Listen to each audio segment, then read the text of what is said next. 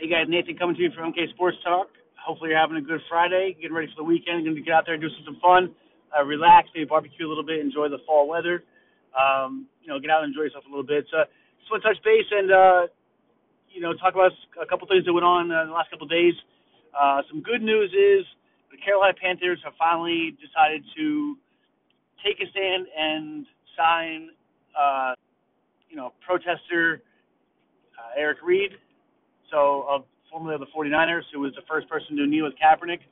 I think it's a great move for the NFL as a whole, and really it leaves, Colin Kaepernick as the last person to not be signed or not be currently employed that was kneeling. I mean, you had, Kenny Stills currently employed. You have the Dolphins defensive player that is still currently doing, I believe, but he's currently employed. So you got all these guys employed. And let's be honest, if we're going to face facts here, Colin Kaepernick is much better than probably all the backups in the league. I don't think there's really many that are as good as Colin Kaepernick. Did he have his flaws?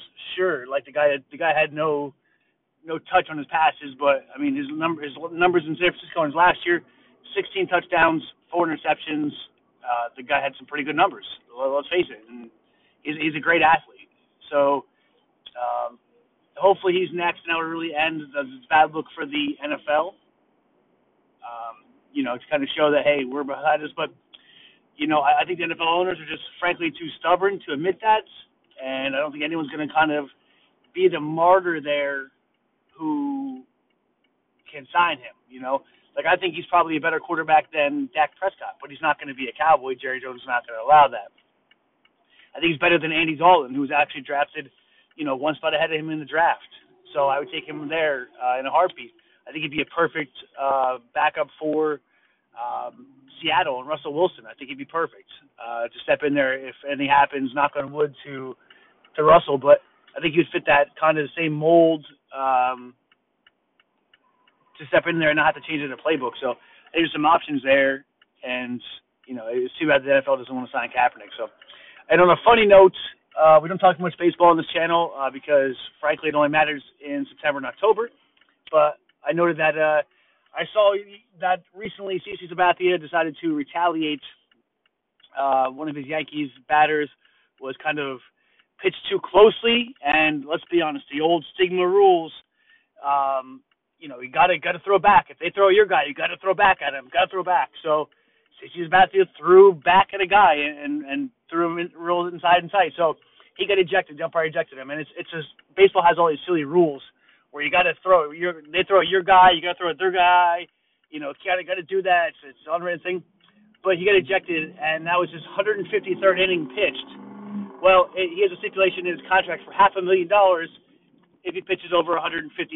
So by following these unwritten guidelines, he cost himself $500,000, which I don't know about you guys, but that's not chump change. So maybe to a guy who signed a $200 million contract, it's not as valuable to us middle class average working folk, but that's a lot of money.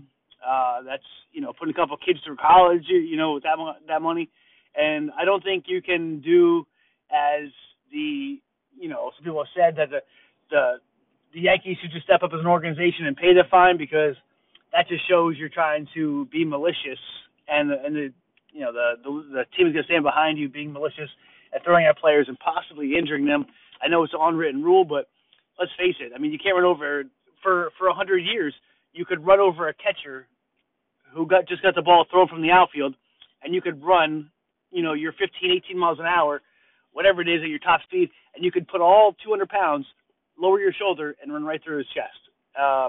Never understood that rule, but it's basically just some unwritten rules that don't make any sense. So, congratulations on losing your $500,000 for something silly, but enjoy.